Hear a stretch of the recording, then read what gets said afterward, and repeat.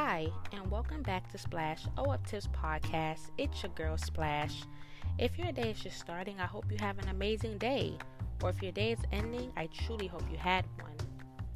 Today's topic is how to deal with a sub or a follower sending a you-know-what pic or video.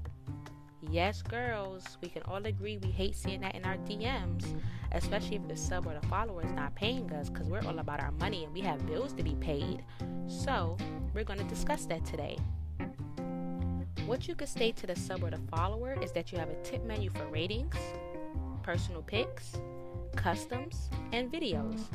If you don't have a tip menu, please feel free to message me on Telegram, your fave Nana, or on OnlyFans Sensual Splash, and I will get you in contact with someone who is absolutely fantastic creating menus, flyers, banners, and OnlyFans schedules. You can find my username on Spotify in my bio. Another thing you could do is inform the sub or follower that you won't be viewing their pic or their video until they tip you or send via your payment method. If they don't pay after you told them they have to pay and they continue to harass you, simply tell the sub or follower that if they continue sending these pics or videos, you will restrict them from interacting with your profile. For those who didn't know, if you block a sub on OnlyFans, they will receive a refund. I know it's definitely not fair for us as creators if a person is continuing to harass us after we tell them they have to pay and they get a refund if we block them. Yeah, definitely not fair. But if you restrict the sub, you keep the money and they're not able to message you, comment, or like any of your content.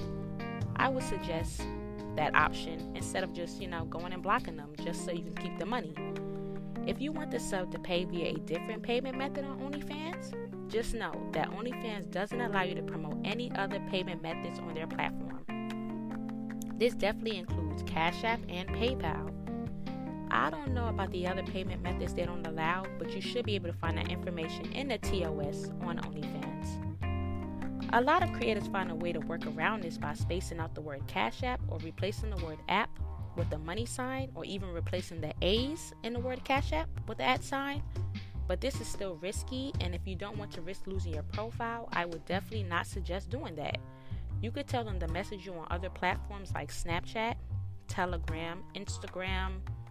In order for them to send via the payment method you prefer, y'all could discuss that on those platforms. But definitely don't risk your profile being deleted trying to sneak around using Cash App or PayPal on the platform.